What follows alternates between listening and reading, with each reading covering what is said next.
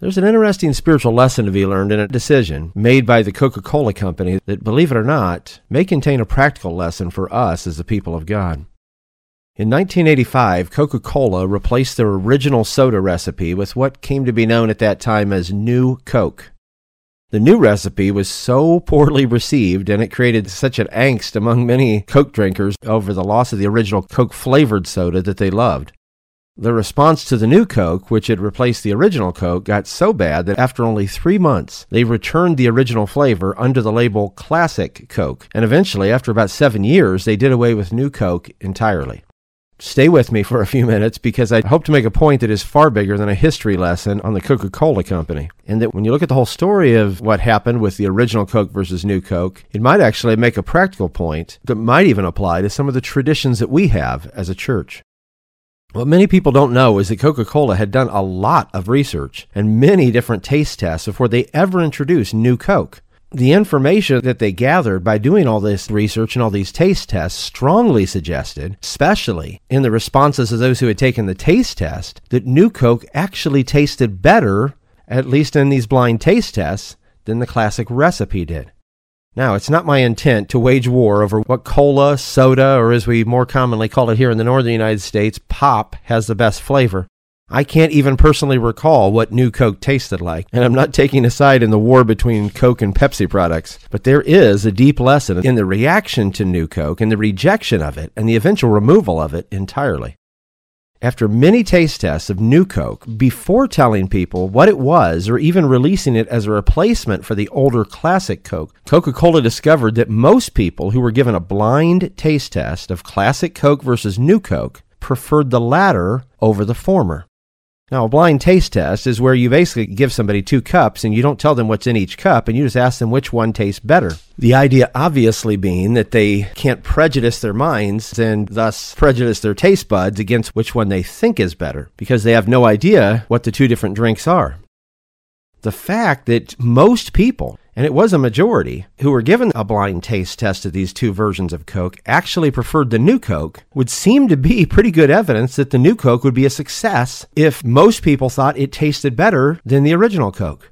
But oddly enough, when it was released, it was heavily rejected and vehemently resisted by many Coke drinkers.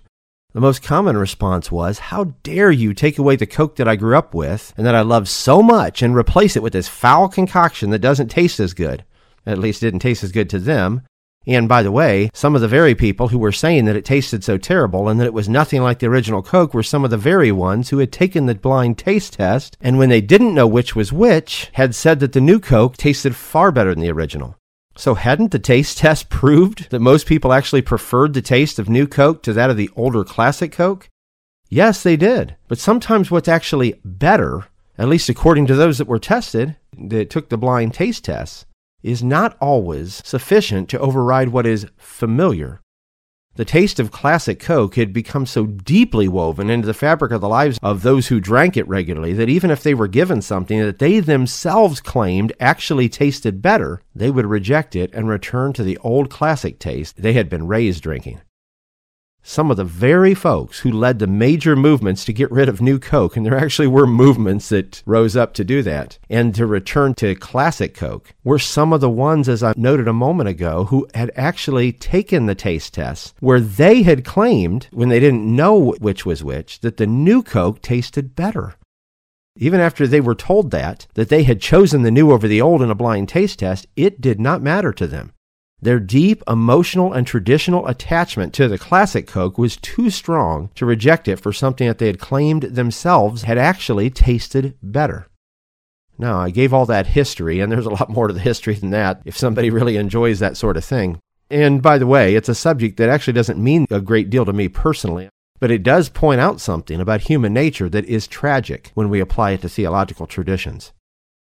I have seen individuals who were presented with information in the Scripture that they had not considered before, whether verses that they hadn't read and considered on a subject, whether the actual and accurate meaning of language and grammar that they didn't previously know was what the Bible was really saying in the original language, whether the cultural and contextual basis for certain expressions and inscriptions that they had previously misunderstood or misapplied, or other pieces of evidence that contradict their classic, traditional view. that if they were honest with themselves, they would know, tasted, and I mean that in quotes, better than the classic traditional view they had been taught. And by the way, I don't just mean tasted in the sense that I like it better, like it tickles my ears or it's easier. No. I'm talking about information that actually proves that there is a better, more accurate way to understand what the Bible is saying. Not a liberal approach to biblical interpretation, trying to look for ways to avoid responsibility or to avoid what the Bible's really saying, but a more accurate understanding of what the Bible actually is saying. That when you look at it, anyone who is not entirely blinded by their biases and prejudices about what the Bible has to be saying, according to them, of course, would readily recognize this is a better interpretation, this is a clearer explanation, though this is different than what I thought it said. When you take all the pieces and parts into account that I didn't know before, this is obviously what this means. Sadly, those things have no bearing on somebody that has addicted themselves to an interpretation or prejudiced themselves to any possibility other than what their classic traditional belief is. It is very unfortunate that we can't, at least in most cases, be given a blind taste test regarding our doctrinal beliefs and some of our practices and standards and other things, because if we could actually examine what the Scripture fully says on a subject and what it really says based on the language and the grammar and other things that maybe we haven't considered before, without our preconceptions and prejudices overriding the competing taste, and I mean that in quotes again, that's associated with other possibilities, we might find there is something better. In other words, a more accurate, more biblical, more appropriate understanding of what the Bible is saying, and thus a better spiritual taste. Because truth tastes a lot better than falsehood. But the problem is some people have gotten themselves so used to the taste of their false idea about something, their false belief, or even their falsely founded practice that they believe is necessary, that it's like somebody who has been eating processed foods all their life and never ate something organic or natural. And when they eat something organic or natural that perhaps is not only better tasting, but is also far healthier, they'll reject it because their taste buds, and this is true of people's spiritual taste buds as well, have been taught, have been trained to desire a certain taste. Some people have such a strong desire to see certain things in the Bible, or not to see certain things in the Bible they don't want to see, that they have literally trained their spiritual taste buds to only enjoy the taste of those things they have invented or the traditions that have been passed down to them, even when those traditions have no biblical support and no biblical foundation. And there are far better ways of looking at whatever the doctrine or practice might be that's associated with those traditions.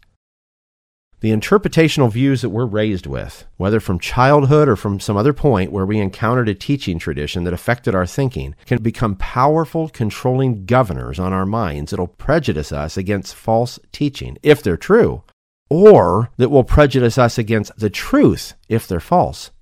If the latter is the case, that they're actually false, and we've been prejudiced against the truth by being taught that they're true, we might even be presented with the truth at some point. And deep within, we might know, though we might not be willing to admit, that it fits better with the whole of the scriptural testimony. It doesn't have the potential contradictions with other scriptures that maybe our present view does, and it simply tastes better spiritually than our traditional belief. But we just can't escape the grooves that have been laid down in our mind by what we've been raised believing is best, which is what we're certain just has to be the truth, even if it's not. Where this is the most tragically obvious is when we associate traditions with locations or groups, and then we prejudice our spiritual taste buds to any other recipe that's not the good old whatever. That's not the way Brother so-and-so taught it. That's not the way the such-and-such group that I'm a part of, or subset, because there are subsets even within overall groups. Or that's not the way they taught it at such and such a location. And that kind of a spirit prejudices our spiritual taste buds. Again, I'm using that very freely.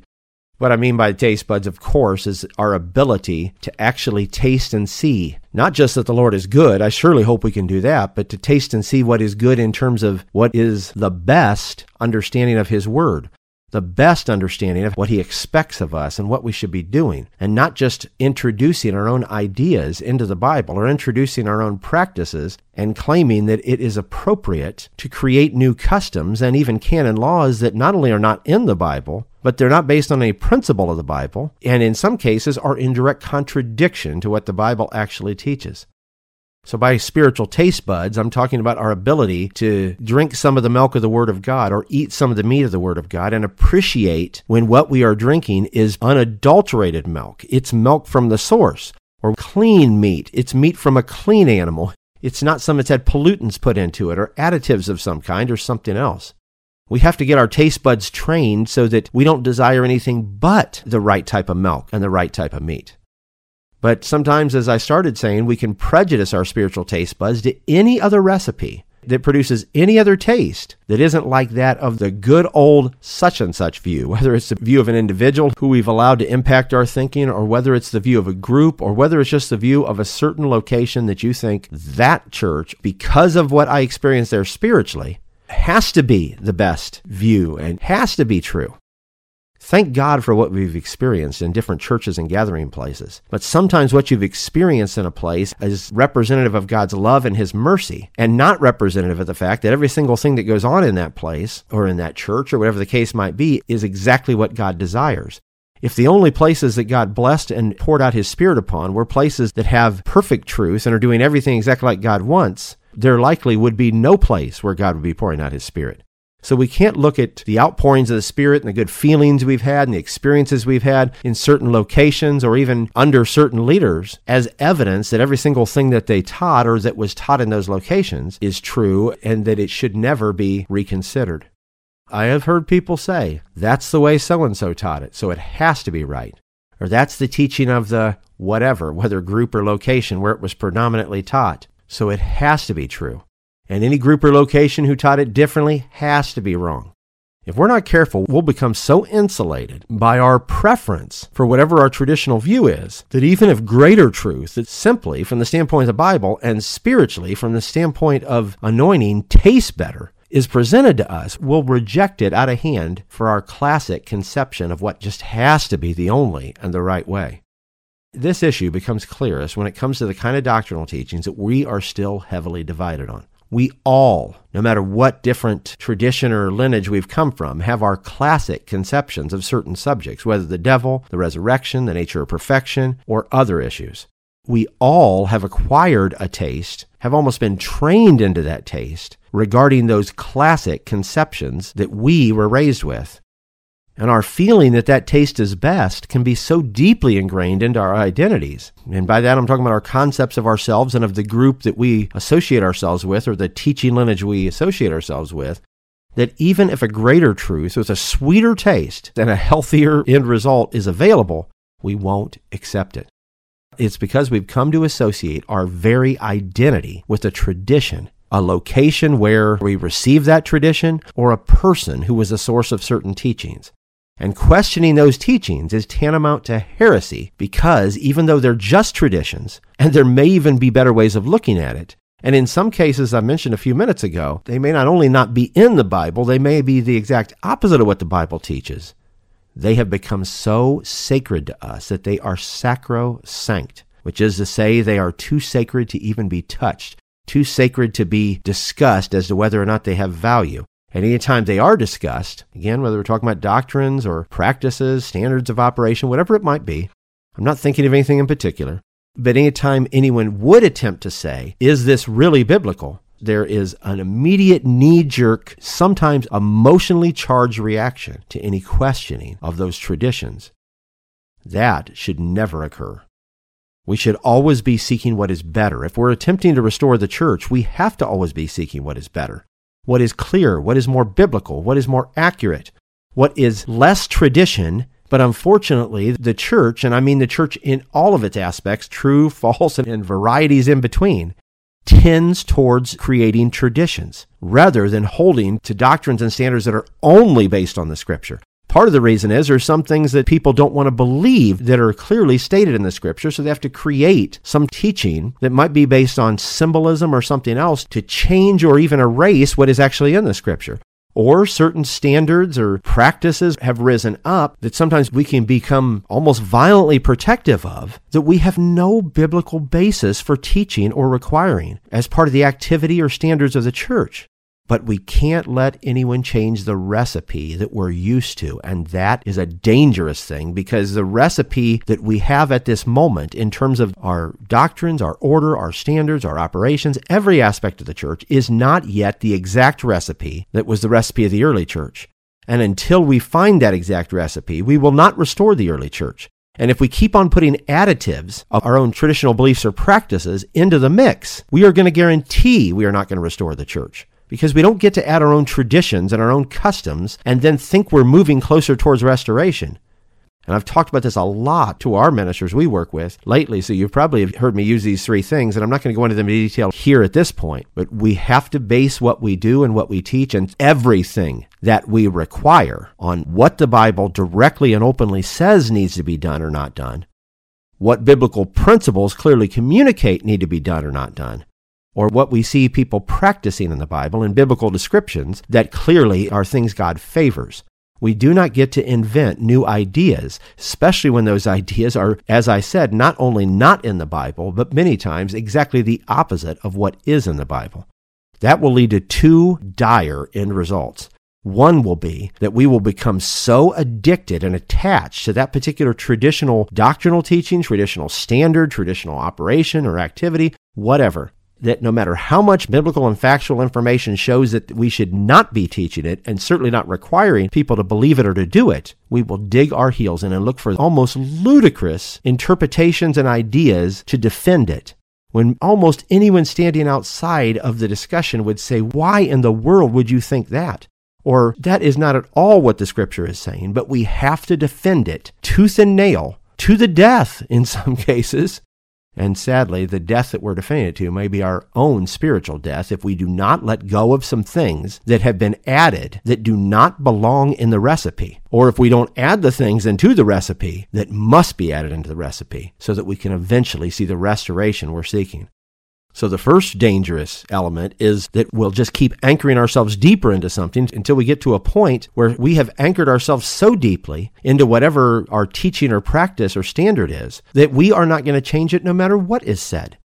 We'll literally bury our head in the sand, and nothing anyone says is going to get us to recognize or to correct what it is that we're teaching or requiring.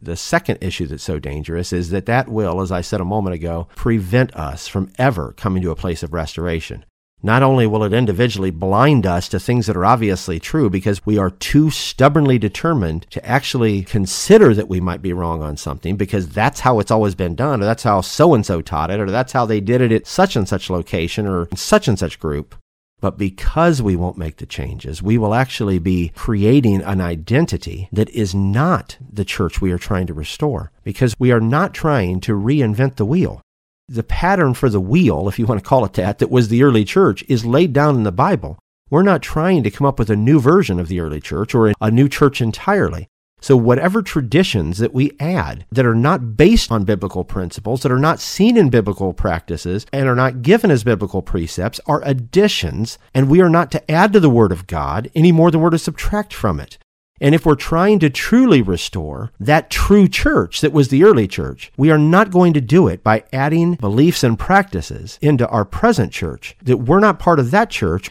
and not only would be foreign to that church, but they would probably be stupefied by, because they're so opposite of what the Bible actually teaches and describes, and then think we are going to see a restored church. We truly have to go back to the Bible in every single thing we do. And if people ask us questions about why we do something, and we come up with all kinds of insensible reasons for something that have nothing to do with the Bible, or don't even make rational sense, that is evidence that our beliefs are not biblical. We have to move forward, making adjustments to the recipe until we find the exact same recipe that the early church had. Only then will we see the restoration of the church. Not by introducing our own ideas and our own practices and our own requirements that have nothing to do with the early church, which not only will confuse the people, especially when we won't give them a legitimate answer for why we see something a certain way when it's not how the Bible teaches it, or why we are requiring them to do things a certain way when it is not how the Bible teaches it. But we will actually be building something that is foreign and not built on the pattern that early church was built on. And that is going to guarantee we will not restore that church. brethren, and I'm talking to those ministers I work with locally as well as the ministers I work with in other nations and areas,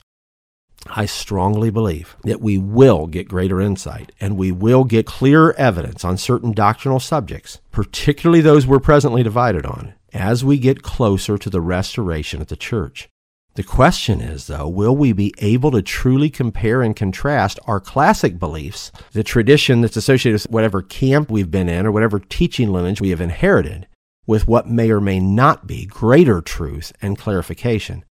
Or are we going to be so heavily entrenched in our camps of belief and practice and so deeply prejudiced about our traditions, about a doctrinal issue or operation or standard or whatever the case might be, being the only possible way to believe something or to do something, that even if it's demonstrated to be impossible biblically or just improbable rationally, we will never reconsider it?